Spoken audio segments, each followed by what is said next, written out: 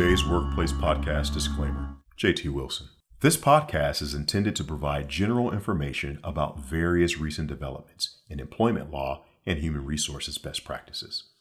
Nothing in this presentation or in the comments of Ms. Johnson, Ms. Shannon, or any guest should be considered as the rendering of legal or other professional advice, and it is not directed at any specific cases or circumstances. Listeners are responsible for obtaining the necessary advice about their specific situations from their own counsel. These materials are intended for educational and informational purposes only. The presentation and these materials represent the opinions of the participants and not those of their law firms or companies. No part of these materials may be printed, photocopied, or otherwise reproduced, recorded, or stored, or transmitted in any form and by any means, electronic, mechanical, or otherwise, without the prior written permission of Today's Workplace Podcast. Welcome to Today's Workplace, a podcast created to keep employers current on the latest employment law trends while providing proactive solutions to the everyday issues arising in today's rapidly changing workplace. Is your business prepared for today's workplace? Let's find out with your hosts, Barbara Johnson and Belinda Reed Shannon. You know, we are seeing increased union activity, and we're also seeing unionization of some organizations, whether it be Amazon or Starbucks, that have been successful in avoiding unionization in the past. So what do you think is driving this change, and why companies that have historically been successful in avoiding unions are now seeing the unionization of parts of their workforce? That's a really complex question, Barbara. And so I'll give you a complex answer. Maybe I'll start there. Okay. There's so much that's driving it. You know, we oftentimes think about challenges that impact employees in vacuums. So the George Floyd and all that social action that occurred there, we don't try to connect that to employee activism, even though we know it is. We don't connect it sometimes to employee fatigue, even though we know it is. We don't connect it to employee mental health issues, even though we know it is. And when I say we, oftentimes employers don't do that. And then you couple that with the many significant impacts of COVID-19, you see how the elevated visibility of labor unions and the fact that more workers have asked the question over and over, especially during COVID, would I have been treated differently if I was part of a union? You know, so then you have, it's almost like what's the statement? What comes first, the chicken or the egg? So then you have the significant number of high-profile organizing campaigns, the walkouts, the recent strikes, the all of these efforts by organized labor to connect with the next generation of workers, the highly aggressive pro-union agenda of the National Labor Relations Board, all of those things clustered together has seen a movement that has sparked the attention of the worker. They're saying, wait a minute, I don't know, this is a new environment going on here. Somebody is saying that they're gonna listen to me. Someone's telling me that I'm the one that has the power. So you know what? I do have the power, and I can go anywhere I want to work in this market, because folks saying they go stay at home. They feel like they can do it now because they've been doing it for 2 years. So yeah. I have a little bit more power, and I'm not gonna tolerate disrespect anymore. I'm not gonna tolerate wages that are below my living wage. I'm not going to tolerate working conditions. I'm not going to tolerate you giving lip service to this thing. And the grass is probably greener somewhere else. So I'm going to go explore it. We've lost that years ago. I remember when I went to a firm, my firm, when I moved to Richmond, the managing shareholder said, you know what, Jimmy, have you heard that statement? The race is not given to the swift or the strong, but to those who endure to the end. I said, I'm Southern Baptist. Of course, I've heard that statement. Right. In church every Sunday. I almost quoted it with you. right. Of course, I've heard it. What are you using it for? And he was like, so that means we need to, sometimes you just endure and stick around. And it's not necessarily the smartest lawyer. It's not necessarily the best person, but those who are here at the end of the day that win the prize. Well, employees are saying, I don't need to be here at the end of the day to win the prize. I can go build that prize myself. And so that mindset kind of has escaped, Barbara. That's the other thing, the mindset of employees demanding dignity has changed. Mm-hmm. They're willing to, my wife always says, we can just rent us a 1-bedroom apartment and live off love. Well, these people are saying that.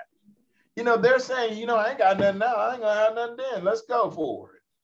And it's been an interesting move because it's hard for employers to respond to that. Yeah, I think that that's a really huge change. And you did such a great job of talking about kind of that generational shift. And are you seeing that reflected in the leadership of the unions or the general makeup of the membership that are, voting for these unions? What are those changes? We are seeing it. One of the things that I noticed in my in my own practice is that there is somewhat of a no tolerance approach to union leadership. If you're not going to advocate for us, we're going to get you out of here. You have a vote of no confidence. So we have all of these different people in the workforce. So we have the baby boomers. We have those still in the workforce, bless their hearts. Hey. Hey. And when I say bless their heart, it's like you got to deal with these kids or something different these days. You guys know we said we deal with our own children, say that. Right. And then we have, the Generation X, my generation, who really are the guys that the baby boomers have groomed and they've taken on those traits, and we are going to work harder. We are going to be better. And then you have the millennials who don't know what's going on. And then the Generation X is like, we're going to fight for everything. We don't know what we fight for. We're going to fight for it all. And so they are the ones that are pushing in the workforce to say, well, Jimmy ain't doing what he's supposed to do as president. I might need to be president. You got no experience, no platform, nothing that you're going to lead on, but you believe that you can do it. And that's part and parcel, because that's why we raised these Generation X to believe, right? Absolutely. You can be president. I know you normally have to go through a traditional way of maybe getting a little education and be learning. You can't go from middle school to presidency, but we teaching them that they can. You can do anything you want to do. You can be anybody you want to be. That's right. Everybody gets a trophy because you're all special. We're all special. We all special. But let's use this to talk about kind of what happens within unions. You mentioned earlier local versus national, and explain that dichotomy in terms of how unions actually function and operate, and how that impacts collective bargaining potentially, and whether or not an organization is unionized. So that's a great question, because employers really do a really good job trying to educate their employees who are trying to join a union to really investigate what you're getting yourself into, because the union is a corporation. It is not, your friend. It's this third party person that's being paid All of these people are being paid and they have agendas.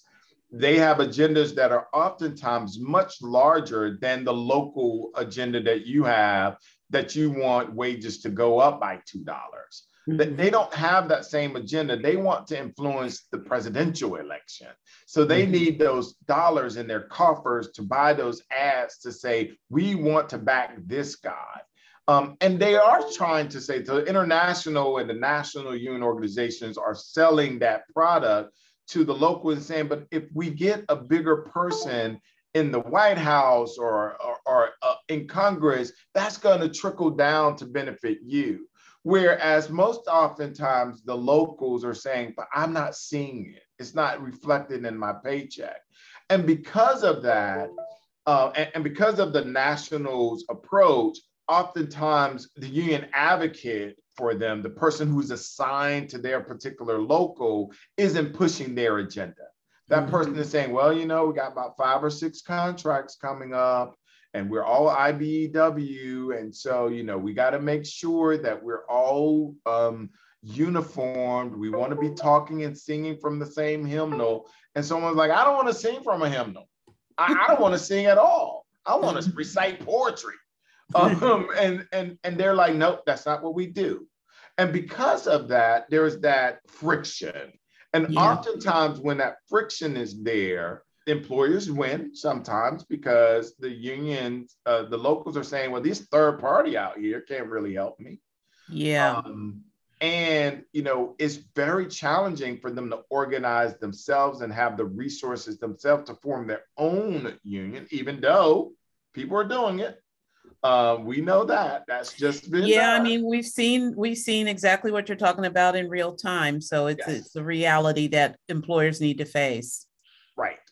So that's the challenge, Barbara, of the difference in this national agenda. And let's talk about what's going on here in my backyard at this company and these working conditions and these facilities and the way in which you talk to me like I'm not a person, your HR person, the way they're treating me, your policies and procedures. I don't want to talk about what's going on across everyone else. I want to focus on me and my company and my colleagues here. So that's what we have. We have a lot of that with the locals really advocating for a look at themselves. Yeah. And earlier, Jimmy, you mentioned, you gave us a little bit of history, mentioned the fact that, unions came about in the early 1930s, along with the National Labor Relations Board. And at that time, of course, our economy was largely, focused and based on manufacturing. There were a majority of manufacturing level jobs. And today, though, we have big number of knowledge worker jobs, so somewhere in between there, the people in the service industries also started unionizing, but now you have all these knowledge workers, white collar workers. And so my question is, are there any significant differences in that mindset for each of these, sets of workers, whether you're in manufacturing, service, or knowledge industries, and kind of like, what are the biggest, I guess, differences, and what are the biggest things we need to be aware of looking forward? The answer is yes and no, right? There are some basics that are the same, regardless of what sector, what type of employee you are, what industry you're in. Those basics of being treated with dignity and respect, being seen, being acknowledged, being valued, those remain the same, but they manifest themselves in so many different ways, right? So oftentimes when you're talking about the factory worker, giving them a bonus, increasing their wages, making sure that they have those safety measures so that they don't hurt themselves, that's one of the ways that they are seen as being dignity and respect. When you're talking about our more white collar style employees, our tech guys, making sure that we appreciate and value their input, that we're not dismissive of them. All of those component parts for them would be just as much as, that raise, because they feel like they're already compensated, but they're not being seen or heard. They're not being put on the projects that they're valued. Interestingly enough, there is a DE&I component to all of this, right? Mm-hmm. Because what happens when you have employees in that tech world who are saying, I'm never being put on those projects. I'm not being looked at. I'm not being valued in the same way that Bob or Tom or John are being valued.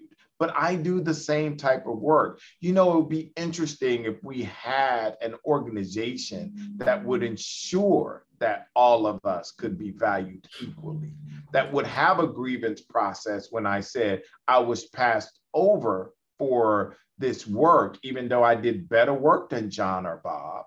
And you couldn't fire me for doing it because it's going through the grievance process. So that D&I component is also weaving its way into it. So those are some of the changes or differences, Belinda, in how they manifest themselves. Mm-hmm. The other thing I'll tell you is that employers are oftentimes caught flat-footed when it's not in a manufacturing or factory or rank and file sector. They know how to fight union organizing or can learn up really quick. But when it's coming from people who are professionals, right? Yeah. They're like, wait a minute, these people, what's going on here? Maybe we should just go ahead and, just accept and acknowledge the union. Maybe that's what we should do. So I think employers are oftentimes perplexed on how to fight or how to try to remain union free, how to advance its objectives when they're not dealing with the factory workers or people who are not in those high tech positions. Yeah. Are there certain industries, Jimmy, that you see as more vulnerable than others? If I'm an employer and I don't currently have a unionized workforce, how do I determine my level of vulnerability? Sure. Well, one of the things that we saw during COVID, right, is that aggressive approach to essential workers. And what that showcased to America is that the retail industry, whether or not it is food services, whether it's fast food or grocery services, whether it's parts for places like Lowe's or Home Depot, all of those places, we've seen a really big push to say, we're essential workers. And across a variety of industries, we should be recognized. We know in the healthcare field, there has been an uptick in union organizing. There was already a really robust organizing for nurses and different practitioners. But now we've seen an uptick in the health industry and nursing industry because they're saying, I'm an essential worker. You're not paying me the hazard pay that you're paying everyone else. Mm-hmm. You're asking me to put myself at risk because you're not requiring people to be boosted or vaccinated. And now I'm being exposed. Mm-hmm. So workers' rights are the ones, and when we see signs of workers' rights, we see them across a variety of industry, but retail should really think about it. Those piece workers who work on piecemeal stuff, that's a high area for union organizing. Wow. And especially, one last thing, especially those people who feel are in positions, regardless again of the industry, where it doesn't matter what we're going through, they still have to go to work. Yeah. Right. So those people, it doesn't matter. We're going to be here. You can, and I saw this, right? I saw it for my eyes where the National Labor Relations Board said, well, we can't have a in-person election because, we're in the middle of COVID. And people are like, but we come to work every day. Mm-hmm. We have to come to work every day. You guys are missing the point. We are essential of the essential workers. So why? I mean, we can have the election tomorrow. Everybody gonna vote. Everybody got to be here. Right. So that's really a big thing.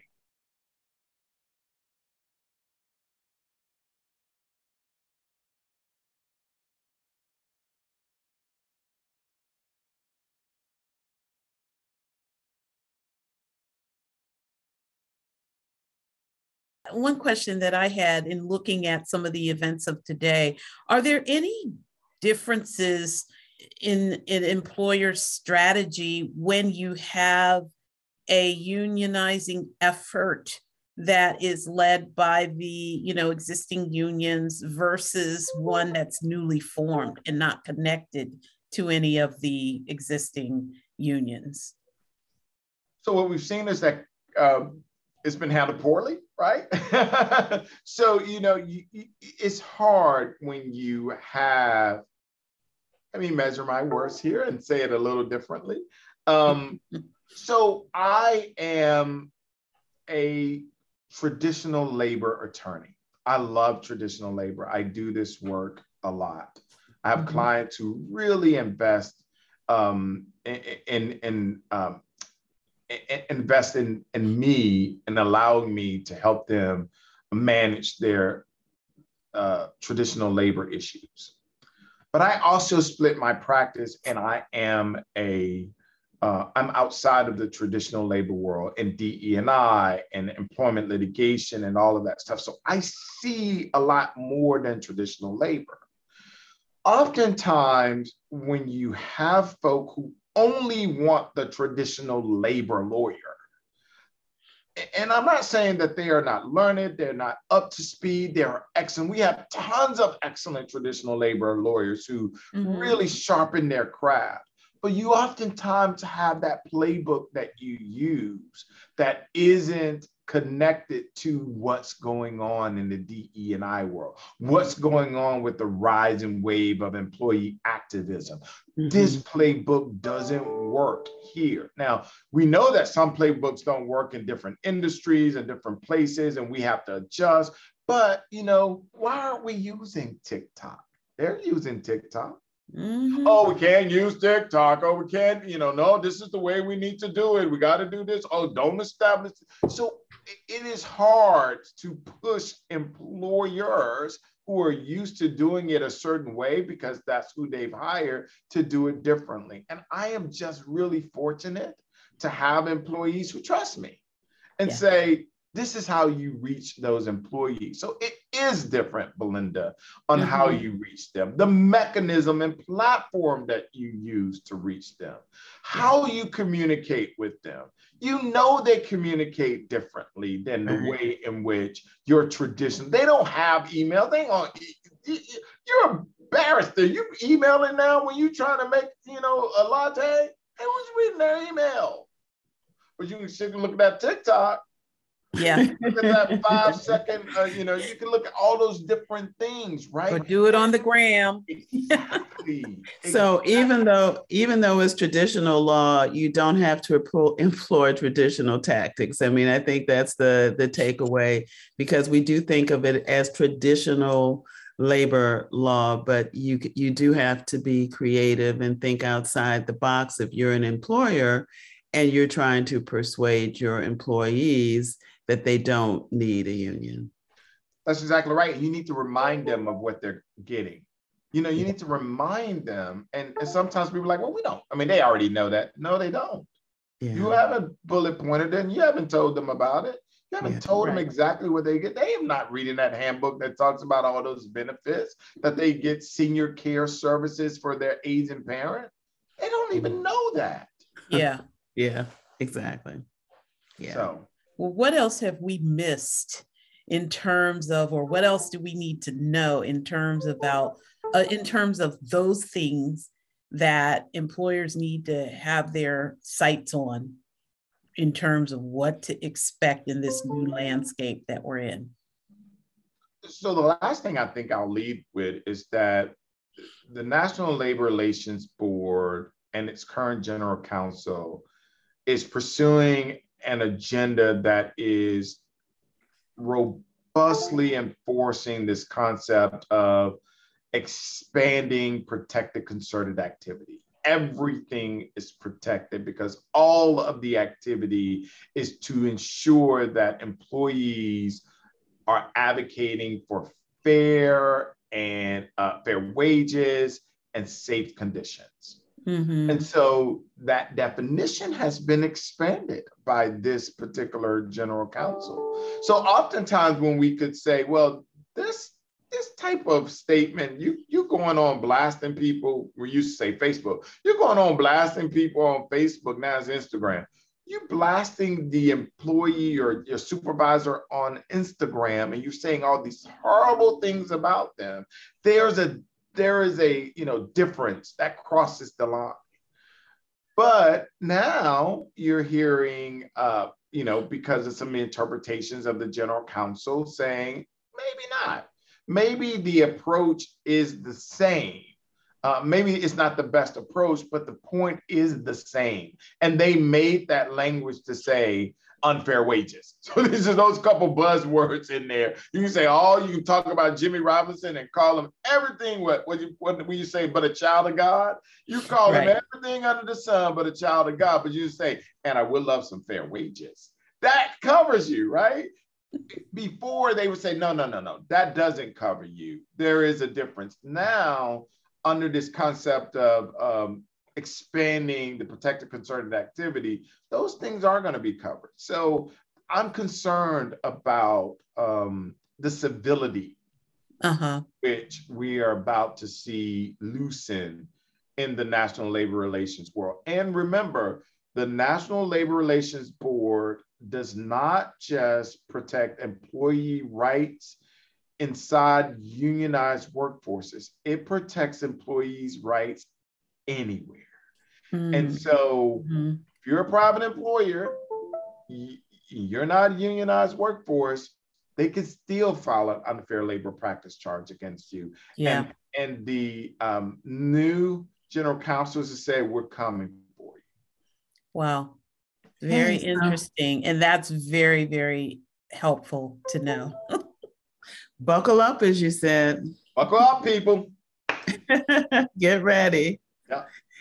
Well, thank you so much, Jimmy, for joining us on today's workplace and sharing information about unionization post-pandemic. It's been delightful having you as a guest, and thank you for the important information that you've shared. Thank you. And I'll just say real quick, Jimmy, your love of traditional labor, it comes through because I'm excited about traditional labor now, just listening to you. So thanks. You just shared so much for an incredibly relevant topic for today. So thank you. Thanks. Thank you, ladies, for having me. You've been listening to Today's Workplace with Barbara Johnson and Belinda Reed Shannon. If you like what you heard, click subscribe so you don't miss out on future updates and episodes.